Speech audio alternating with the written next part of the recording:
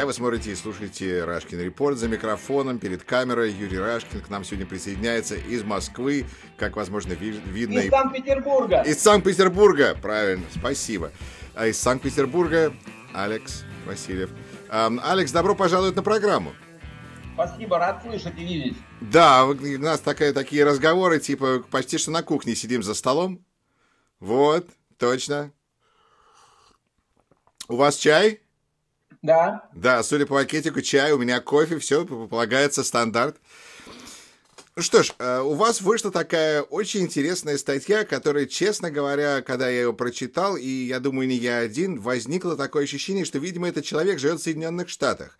Потому что вы взяли то, что было написано господином Илларионовым, и вы это разобрали с абсолютно такой здоровой точки зрения американца. И я думаю, поэтому в этом смысле даже, наверное, интересно увидеть, что вы все-таки действительно в Санкт-Петербурге, потому что такую кухню, наверное, можно, наверное, в Нью-Йорке тоже, может, вы скрываетесь в Нью-Йорке, но я вам верю, вы живете в Санкт-Петербурге, находитесь, по крайней мере, сейчас. Да. Расскажите, как у вас сформировалось такое мировоззрение, когда я был в Санкт-Петербурге и в Москве в прошлом году, меня поразил уровень конспиративного мышления, уровень необразованности того, что люди новостей не знают, не понимают, что происходит в другой стране. Как вам удается держать курс просто того, что происходит? Слушайте, я постараюсь ответить на вопрос. Потому что я такой классный. Это замечательный ответ. Ну ладно. На самом деле, почему люди бросаются во всякие там конспирологические теории? От чего это происходит? Я вот недавно читал книжку, что-то такое связано, не помню сейчас название. Там автор очень много примеров приводит, прям ретроспективно, что конспирологи были и в 18 веке, и в 19, и сейчас, и будут всегда. То есть это свойство человеческого мозга. Это поиск простого объяснения сложным вещам. И вас это не устраивает? Да. Но это не моя заслуга, просто так сложились гены и так получилось. Вот и все. Я не думаю, что я же не выкопал ради этого какую-то траншею героическую. У меня само по себе это получается, и для меня это кажется абсолютно разумным. У меня много таких же друзей, которые также рассуждают, которые просто дико вообще наблюдать за тем, как люди копошатся в каком-то непонятном мышином и выискивают из него какие-то тайные смыслы, которые просто притягивают за уши это все. Но это дичь, да, правда. Это то, что называется внутренняя иммиграция или нет? Это вынужденная внутренняя иммиграция, конечно. Вынужденная, а как? Наверное, если внутренняя иммиграция вынужденная, тогда получается, наверное, депортация, внутренняя депортация какая-то. Я не знаю. Просто интересно. Продолжайте. Тут не важно, как это трактовать, да это и не суть, наверное. Иммиграция или депортация, внутренняя, внешняя. У меня есть мои друзья, с которыми я могу это обсудить, правда, их немного, но этому тоже есть причины. Все-таки сколько там лет отрицательной селекции у нас было. Поэтому ничего с этим не поделать, это детерминировано, как говорят ученые. С этим ничего не попишешь. Да, ну что ж, хорошо, посмотрим на вашу статью. И, честно говоря, признаюсь, что господин Илларионов меня мало заинтересовал, а ваша статья меня заинтересовала намного больше. И вы пишете про... Даже ученый может быть дураком, если станет пренебрегать понятием истины. И не нужно постмодернистского дискурса о правде и истине. И вы пишете, что... Читая комментарии про и контра по поводу статейки господина Илларионова, снова задаюсь вопросом, кто эти люди, рассказывающие на голубом глазу, что все, что там нацарапано, правда и по делу, дураки или подлецы? Вопрос риторический. Все-таки мне хотелось бы вам его задать. Кто эти люди, которые пишут, это подлецы или дураки, или наемные тролли? Что вы думаете? Знаете, это перекликается с вопросом, кому на Руси жить хорошо. Двум категориям людей, кто в теме и кто не при делах. То есть, кто не в курсе. Кто при делах и кто не в курсе, да. То есть, если ты при делах и что-то получаешь с этого порочного режима, у тебя есть связи, и ты их плотно стоишь на ногах, у тебя есть там какая-то коррупционная составляющая, которая тебя отлично кормит, и есть эта же связь тебя защищает от всех невзгод. У тебя будет все прекрасно, и путинский режим для тебя будет отличной штукой. А вторая категория людей – идиоты, которые никогда не знали ничего другого. Им кажется, что вот это сейчас хорошо, потому что как бы не было хуже. И все. Вот две категории людей. Дураки, либо подлецы. Я думаю, что и так есть. И эти люди в хорошем настроении идут и пишут комментарии.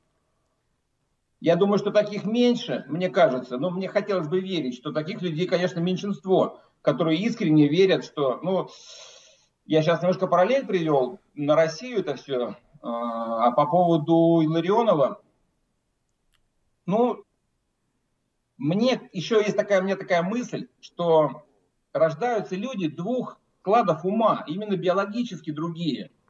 Вот у одних, допустим, это конспирология, это норма, это нормально. И причем, если эта конспирология подсказывает им, что они правы, они будут хвататься за нее обеими руками. То есть вот какой-то человек прошлого, я бы так это назвал, какая-то вот костлявая рука из могилы лезет и пытается весь мир туда затащить, в какую-то дичь. А более современные конструкции, там, либерализм, демократия, это совершенно новые вещи, и они, ну, как бы есть у людей, но этих людей недостаточно для того, чтобы всем было хорошо. Ну, может, я косноязычно изъясняюсь, но мне кажется, все это предопределено вот строением мозга. Человек рождается, уже будет либо левый, либо правый. Ну, об этом сейчас пишут статьи, это становится все более как бы признанным или, по крайней мере, обсуждаемым мнением. Тут как бы, наверное, личный всегда можно... Вот и у вас кот тоже. Как у некоторых из наших гостей мимо проходит кот, значит, мы знаем, что мы сидим на кухне в нормальной квартире. Это прекрасно. Люди рождаются либо консервативными, либо либеральными. Ну, и, значит, вы, видимо, родились не консервативным. То есть тут не заслуга ваших родителей обязательно, кроме того, как в генетическом смысле они как бы вам дали ту комбинацию, которая у вас есть. Ну да. Но я не говорю, что быть консерватором или либералом это плохо или хорошо. Я этого не слышал, чтобы вы так сказали. Вовсе нет, да, потому что мне кажется, что если бы, к примеру, в Соединенных Штатах Америки были только демократы, то знаете, как вот есть у нас, я от вентиляции занимаюсь, двигатель должен крутиться под нагрузкой. Если мы включим вентилятор и не дадим нагрузки, он разлетится на части просто, он наберет неистовое количество оборотов и взорвется. Так может произойти, мне кажется, с любой структурой, если нет каких-то вот тормозов. Есть тормоз, есть газ. Газ должен превалировать, безусловно, но без тормоза тоже нельзя. Но если говорить про Америку, как мне кажется, это все работало до тех пор, пока обе стороны придерживались порядочности. Но это я сейчас забежал вперед. Хороший вопрос и хороший момент. И, кстати, напоминает мне о вашем коте, потому что есть, конечно, разница между демократами и республиканцами. И у нас говорят иногда, что быть лидером демократов тяжело, это как быть как сидеть за стадом котов, потому что они все разбегаются в разные стороны. Да, а республиканцы по своему мышлению предпочитают маршировать за лидером, им так спокойнее и удобнее. И опять же, это не хорошо и не плохо, потому что все зависит от ситуации. В некоторых ситуациях людям нужно работать вместе, в некоторых ситуациях людям нужно думать самостоятельно. Да, конечно. Я вижу у вас код. Так, почему вас привлекла статья Илларионова вообще? Почему там же так много вроде пишут? Почему именно это? А я увидел у своих друзей ссылку на эту статью, мне стало любопытно, а что там за статья, и стал ее читать, и там такая вопиющая ложь, просто, пропаганда, вот пропаганду чувствуешь вот сразу, когда красивыми словами подается нечто, и у тебя возникает диссонанс, тебе хотят просто вот в голову, вот сейчас, в данный момент времени, в этих строчках. И я думаю, дайте-ка я сейчас потихонечку все это распутаю, весь этот клубок. И взял так, тезисами выделил и пошел по пунктам. И вот так и получилась статья, и все. Очень, очень хороший подход, потому что иногда, особенно, наверное, с телевидением, когда это просто выливается, то это тяжелее остановить и разобрать по пунктам. В письменном виде это проще сделать.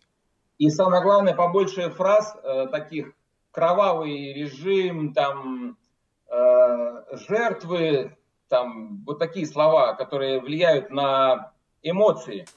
То есть, как работает телевидение? Сначала показывают лужу крови, а потом рассказывают все, что угодно.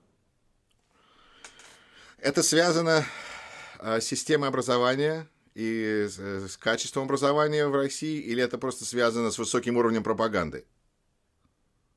А что связано? То, что людям говорят про эмоции, и они даже не задумываются. Или это просто универсальное человеческое?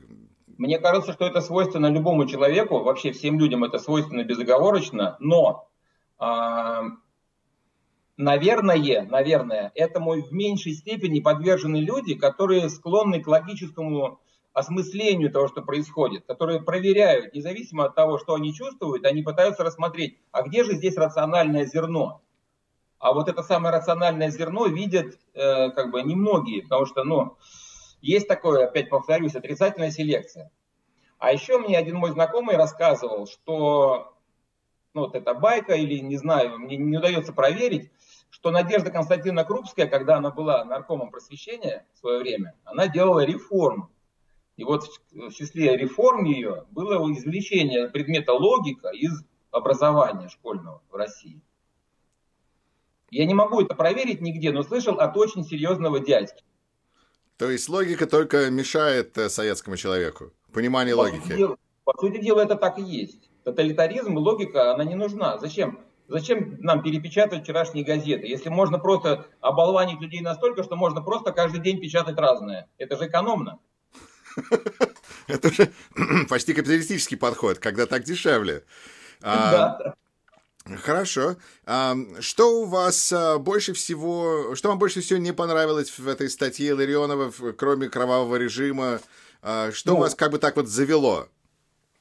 Мне не понравилось, что автор сознательно, либо несознательно, заведомо делает из читателя дурака.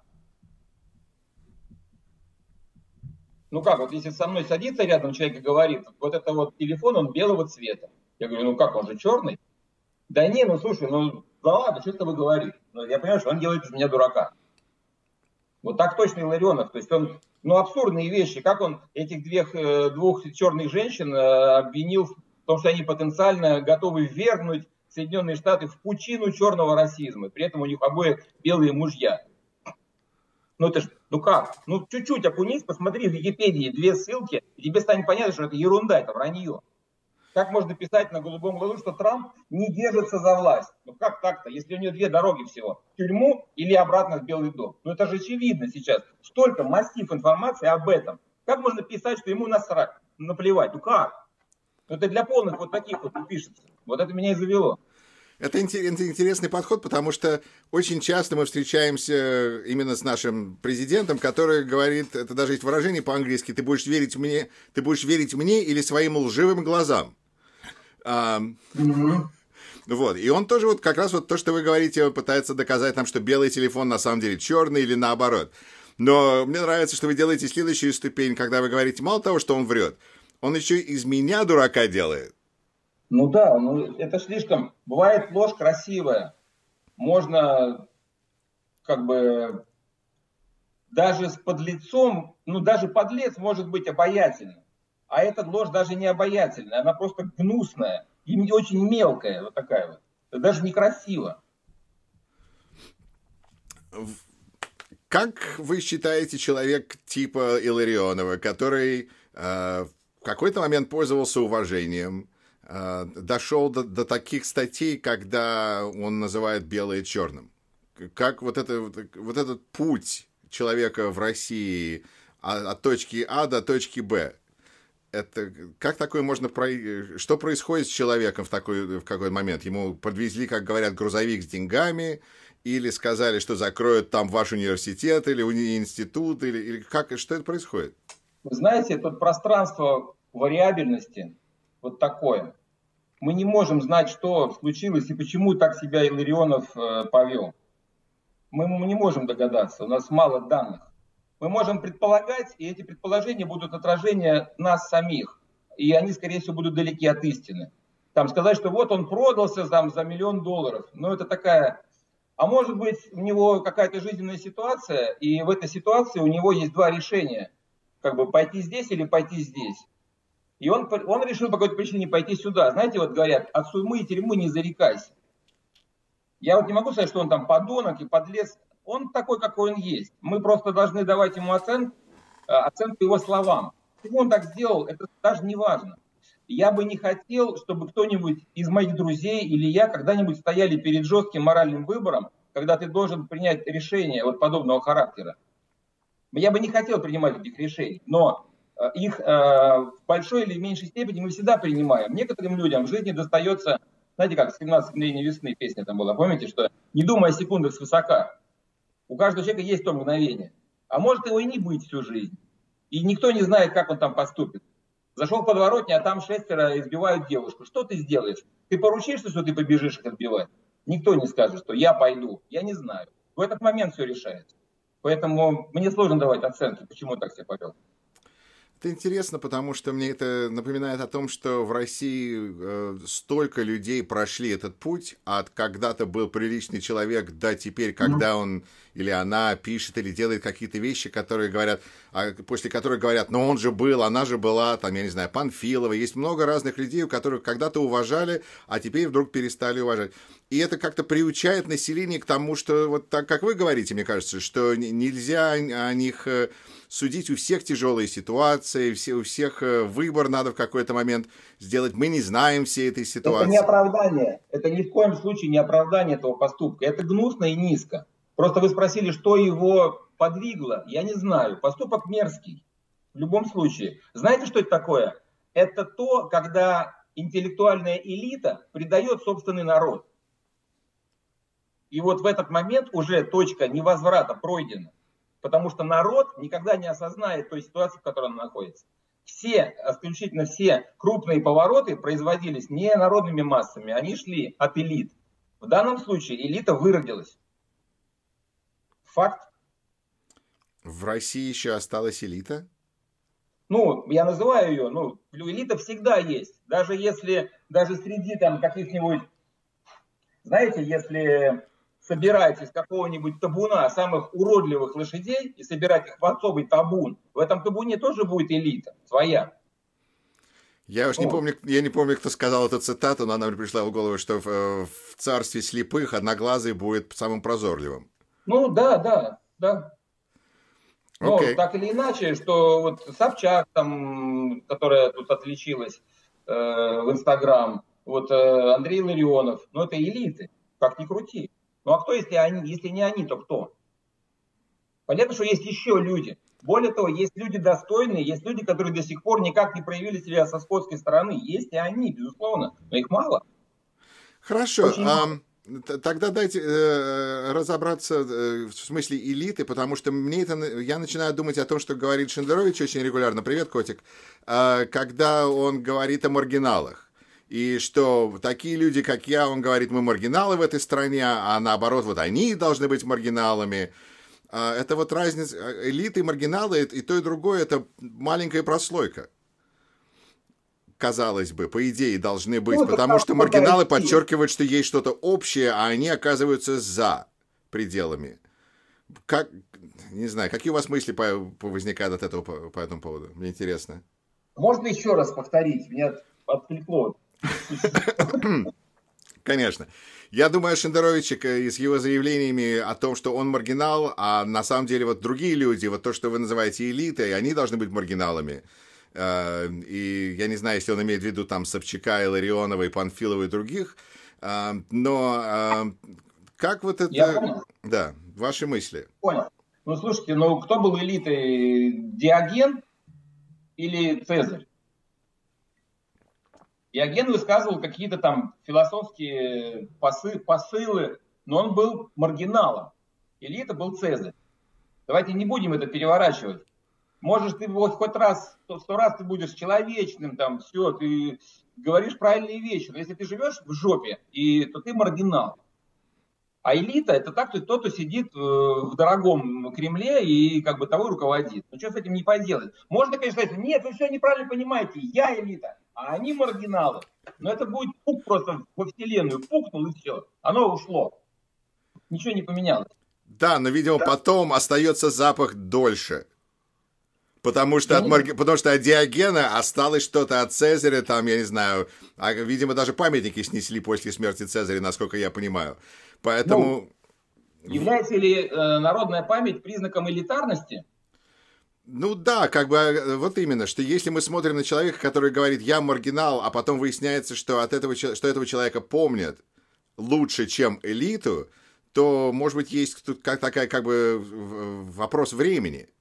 Смотрите, я сейчас сказал такую фразу, это на самом деле штамп. Предательство элит. Так принято говорить.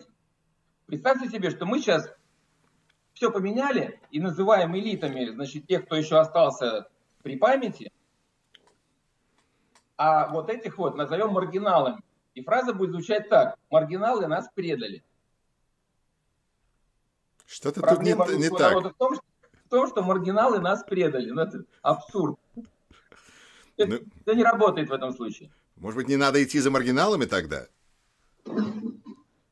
Отстань. Подождите, мы сейчас запутались. Кто есть кто в итоге? Ну Давайте вот.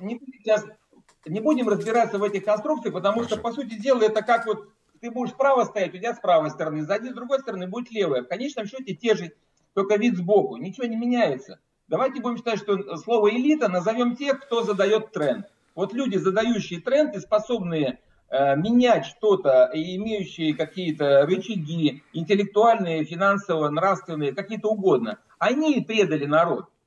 Хорошо, вы считаете... слово элита и все. Ну, хорошо, это тут есть о чем подумать, но не будем на этом застыковаться. Пойдем дальше.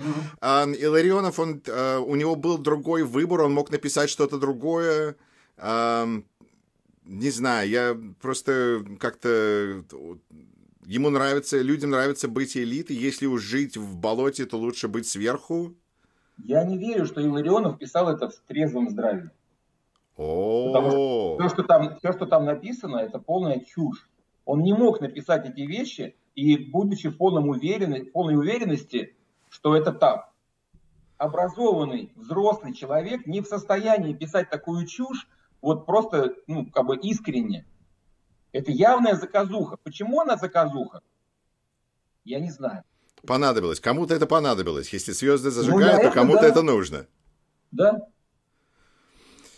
Вы думаете, он задает тренд таким образом, что сейчас будут новые статьи такого же типа, что это теперь новое настроение, что Россия всегда, Конечно. по крайней мере, последние 20 лет поддерживает экстремистов во всем мире, и это как бы развивает экстремизм, хотя он на самом деле говорит, что он как бы борется с экстремизмом, но на самом деле он именно его поджигает. Это новый тренд? Илларионов глыба такой. Известный человек, он сказал, все послушали, весь мир узнал об этой статье, весь русскоязычный, так скажем, заинтересованный мир узнал об этой статье. Значит, соответственно, появятся последователи, которые будут говорить: вот я сейчас ссылаюсь на ту статью, вот смотрите, это вот мои факты подтверждаются вот той статьей. Тренд, конечно. Непонятно, к чему он приведет. Мне кажется, это просто пропагандистская статейка. Это слишком слабо для тренда. Ничего нового он не открыл. Просто набор каких-то мифов, легко проверяемых, что самое интересное, что самое обидное. Их легко проверить и по-русски? В смысле? Сейчас, например, есть такое мнение, которое всплывает, что на русском языке практически нет информации об Америке. Почему нужно как бы рассказывать об Америке на русском языке? Потому что до обычного жителя Российской Федерации эта информация не доходит. Вы говорите, это легко проверяется. То есть, значит, это нужно... Или нужно знать английский, чтобы это проверить? Нет, не нужно ничего. Я не потратил какого-то сумасшедшего времени для того, чтобы понимать ситуацию в Америке. Она же, это так очевидно. И, правда, вот если нисколько не лукавлю. Ничего сложного там не происходит. Это нам тоже так кажется, но тем не менее.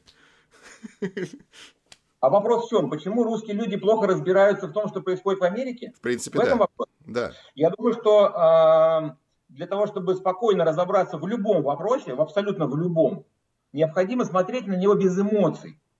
А для русского человека Америка – это такая вещь, которая сразу же вызывает бурю различных противоречивых эмоций, и мозги просто плывут, и человек не способен сконцентрироваться. С одной стороны, он где-то понимает, что да, они с вами воевали во время Второй мировой войны, но при этом они начали поздно, они ждали, пока мы там с Гитлером разберемся, то есть они был вроде как ленд-лиз, но вроде как его не было, мы им заплатили за весь этот ленд-лиз. То есть голова у людей забита мегабайтами чуши просто. И плюс еще вот это вот создание образа врага. Любая банановая республика создает образ врага. И этот враг должен быть не просто какая-нибудь там небольшая страна, это должен быть кто-нибудь серьезный.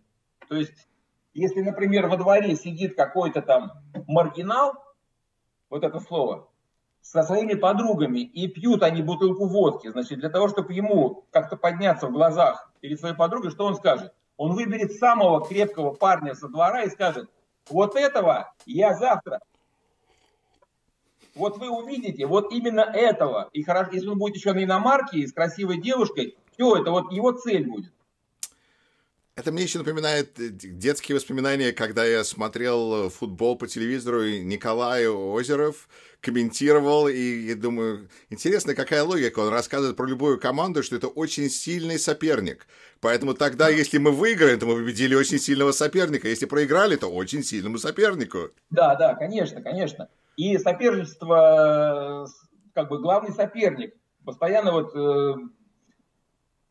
российский интернет просто завален вот этими статьями. Я читаю только заголовки мельком.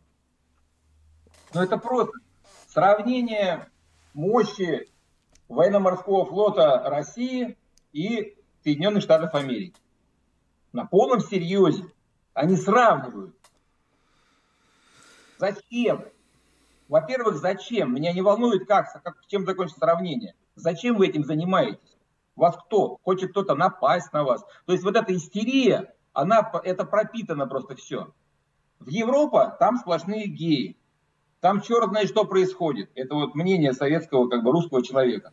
Поэтому спокойно, без дрожания рук, к сожалению, люди не способны рассуждать и спокойно разбираться. Вот поэтому надо просто спокойно быть, факты разбирать. Эмоции потом. Эмоции нужны тогда, когда ты выпиваешь, там, выпил, с друзьями встретился, музыку играешь, там, любовь. Вот там эмоции. Все остальное надо без эмоций. Спокойно, трезво.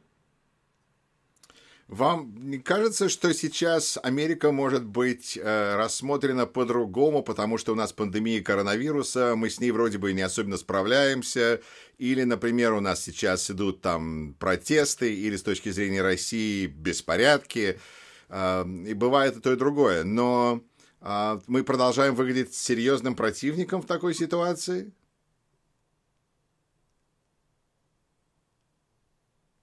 Ну, для того, чтобы изменилось кардинально какое-то отношение, для этого вот эти все события в Америке должны продолжаться достаточно намного дольше, хотя бы года 2-3, чтобы там действительно был трэш. Вот тогда, возможно, кому-то придет в голову, что это уже как бы такой картонный лев, и надо переключаться на кого-то другого, надо выбирать какого-то другого врага. Вот тогда, кстати, будет совершенно непонятная ситуация, кого. Ну, хотя Китай найдут. Китай, Я да. думаю, что Китай, да. При этом это мне было... смешно. Да. Что? Нет, мне показалось интересным, когда я в прошлом году разговаривал со своими друзьями детства, и некоторые из них начинали говорить: ну вот Америка, если бы там не мы, то корабли НАТО и трали-вали, и ракеты и так далее. Я думаю, ну не хочу я с человеком спорить, это какая-то бессмыслица, потому что у них в голове уже там все установлено. И я начал говорить: ну вот зато Китай. И люди говорили: да, Китай это серьезно. Так что у меня ощущение и подозрение, что Китай на самом деле уже есть, как угроза, но просто надо переключить чуть-чуть людей, и они переключатся очень быстро. Их переключат туда, куда будет нужно, безусловно, конечно. Но я думаю, с этого не произойдет, потому что я думаю, что Америка с этим сейчас разберется и будет дальше двигаться. То есть вы продолжайте. По сути дела, мне кажется, что сейчас то, что происходит вот сейчас в Америке, вот с этим вот движением о важности черных жизней, это, знаете, это такой катарсис, я бы так назвал. Потому что, знаете, есть такая черта между прошлым и будущим. Я вот задавался вопросом, а каков срок годности исторических ценностей и памятников. Каков срок годности? То есть если мы, например, будем чтить всех людей, которые жили в тех или иных местах, мы должны будем со временем иметь город, который будет состоять из памятников и табличек. Это кажется, Москва. Рано или поздно. Ну, вот это же любит делать. Я, опять же, когда ходил в Санкт-Петербурге, в Москве, везде таблички, везде памятники. Ну, не памятники, но, по крайней мере, таблички уж почти на каждом доме. Сейчас в Америке произошло что?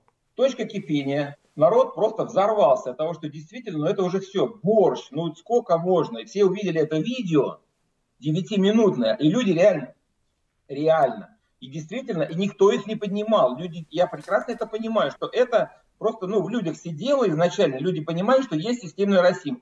Он существует. Действительно, эта проблема есть. И действительно, люди, иногда даже страдая от черных, понимают, что это не просто так возникло. То есть адекватные люди, которые понимают всю картинку.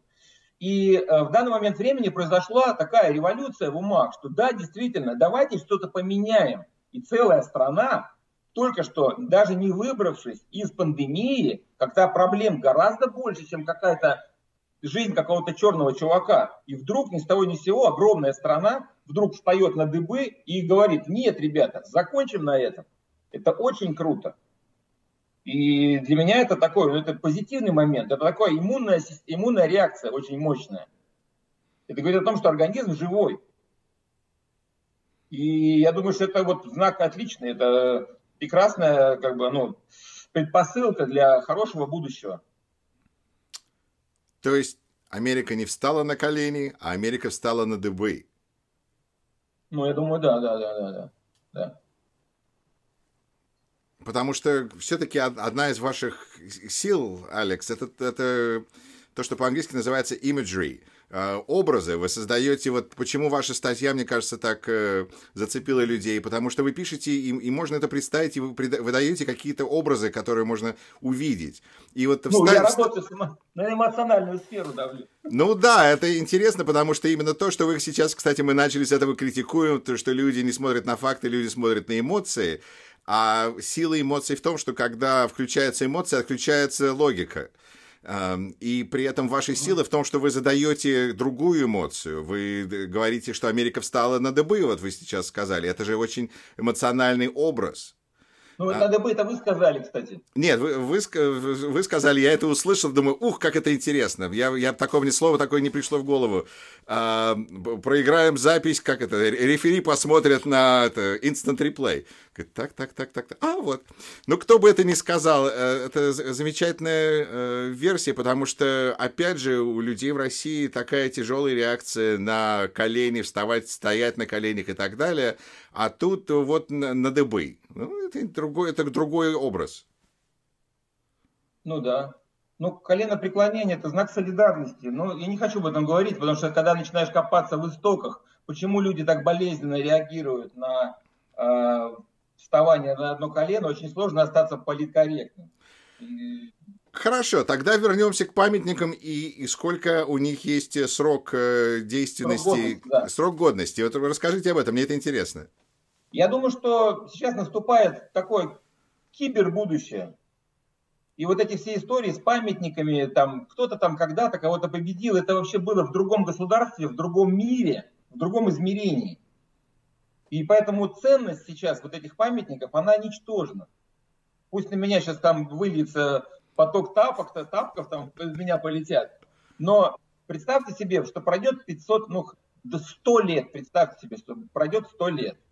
Пройдет 100 лет. Человек научится переписывать свое сознание в компьютер полностью. Слово «смерть» прекратит существование. Появится возможность соединять мысли сферы, переписывать воспоминания. Прямая связь с компьютером. Абсолютно ты можешь записать и проиграть в полном объеме абсолютно все ощущения того, что было с тобой год назад, 5 лет назад. Ты можешь это прожить, даже не почувствовать. Это не виртуальные очки. И если смотреть на это и говорить о том, что, слушайте, а там памятник облили краской. Ну, облили краской его, это же не система. Это же не то, что на Земле, на Землю попал, значит, космический вирус, и все люди мутировали и стали обливать памятники краской. Это, наверное, была бы проблема, но тоже такая странная. Но тут, облили пару памятников краской. Но вот эти ребята, они вытаскивают вот эту вот мелочевку просто вот. Снесли памятник. Снесли. Это желание людей сегодняшнего дня. Потому что было вот так и так. И люди в данное время пришли к этому решению. Пришли.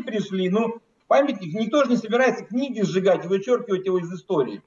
Нравится тебе этот чувак, иди в музей, прочитай, у него там бюст есть, жизнеописание есть, все, может, там все что угодно, можешь про него узнать. Люди посчитали, что памятник это излишество, что он в своей жизни сделал много хорошего, но вот этого тоже много.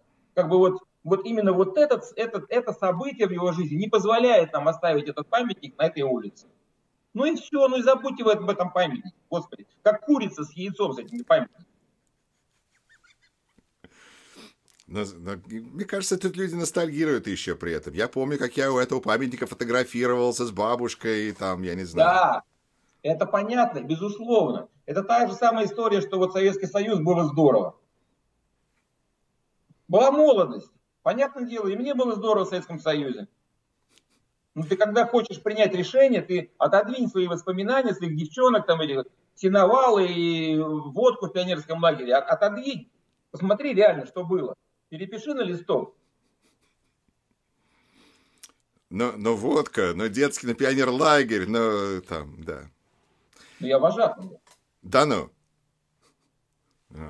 Я так никогда в пионерлагерь не попал. У меня папа был кукольником, и он ездил в пионерлагеря делать выступления. И так же, как он выступал в советских школах, и, видимо, поэтому меня никогда в обычную школу не послали. Видимо, он слишком ее хорошо знал.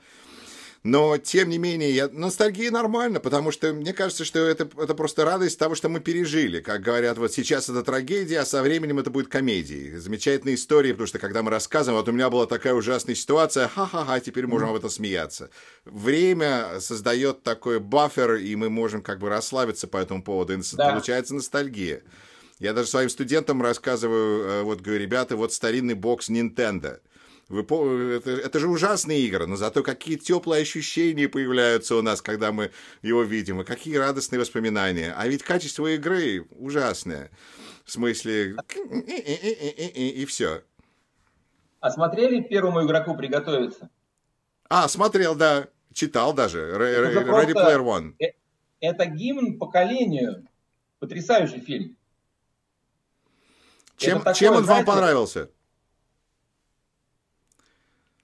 Напомним, что это история о том, как мальчик с планеты, где, в общем, трейлер-парк, и он ходит в школу через компьютер, и он наталкивается на какой-то секретный клад, и он его ищет по всей вселенной, используя технологию. Это классно. Чем вам эта история понравилась? Почему вы считаете это гимном?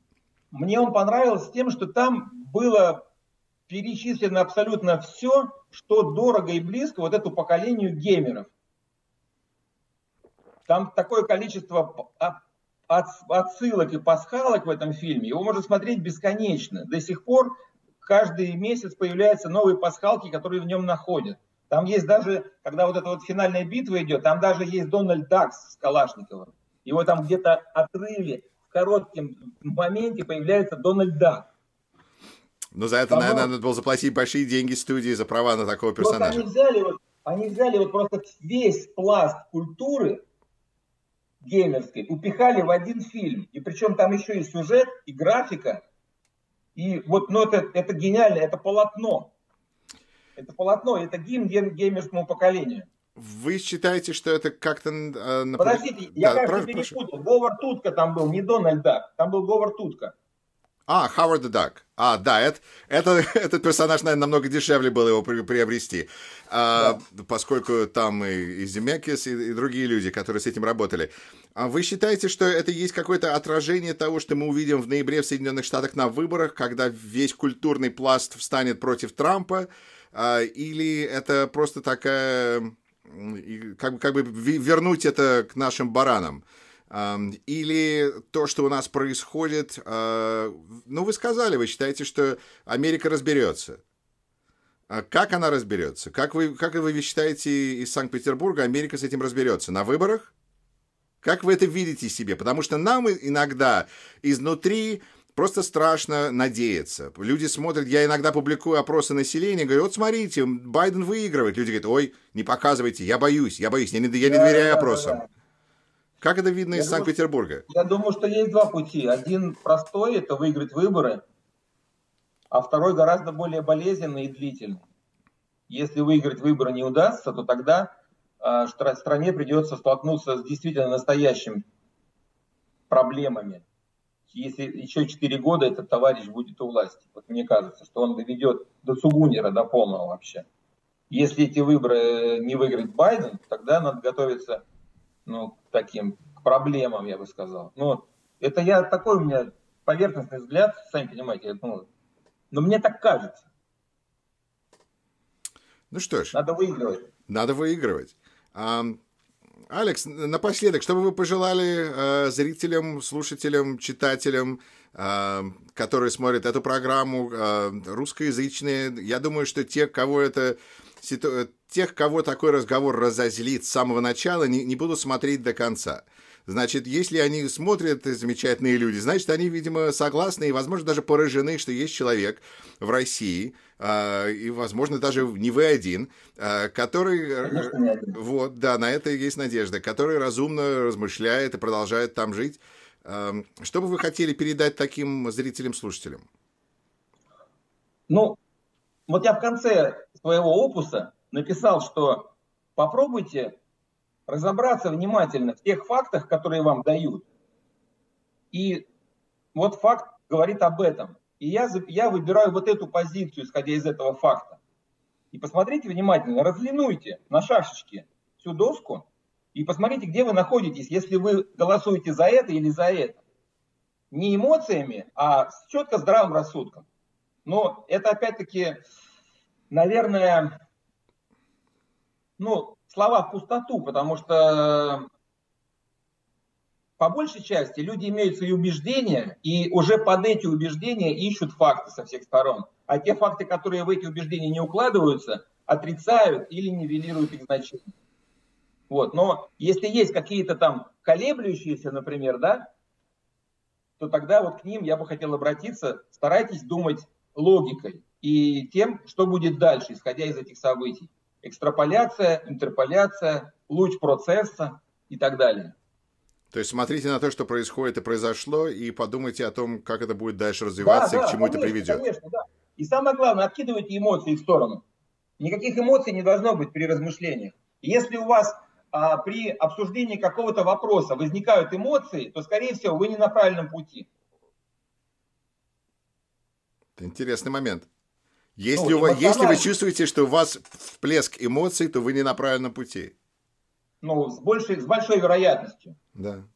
Потому что когда первобытный человек встречал незнакомого ему по внешнему виду человека, первая эмоция была взять палку и ударить его по голове. И потом со временем, когда они поняли, что они способны не убить друг друга, а договориться и вместе пойти на мамонта, вот тогда и началось все с этого момента. Рациональное зерно, рацио, вот что спасет мир. Алекс, я чувствую, что нам можно было бы еще о чем продолжить этот разговор, но я думаю, что мы уже задали массу интересных идей для наших зрителей и слушателей. Так что давайте на этом остановимся, и, возможно, нам удастся продолжить это в будущем. Большое вам спасибо. Рад видеть. Всем привет. Всем привет.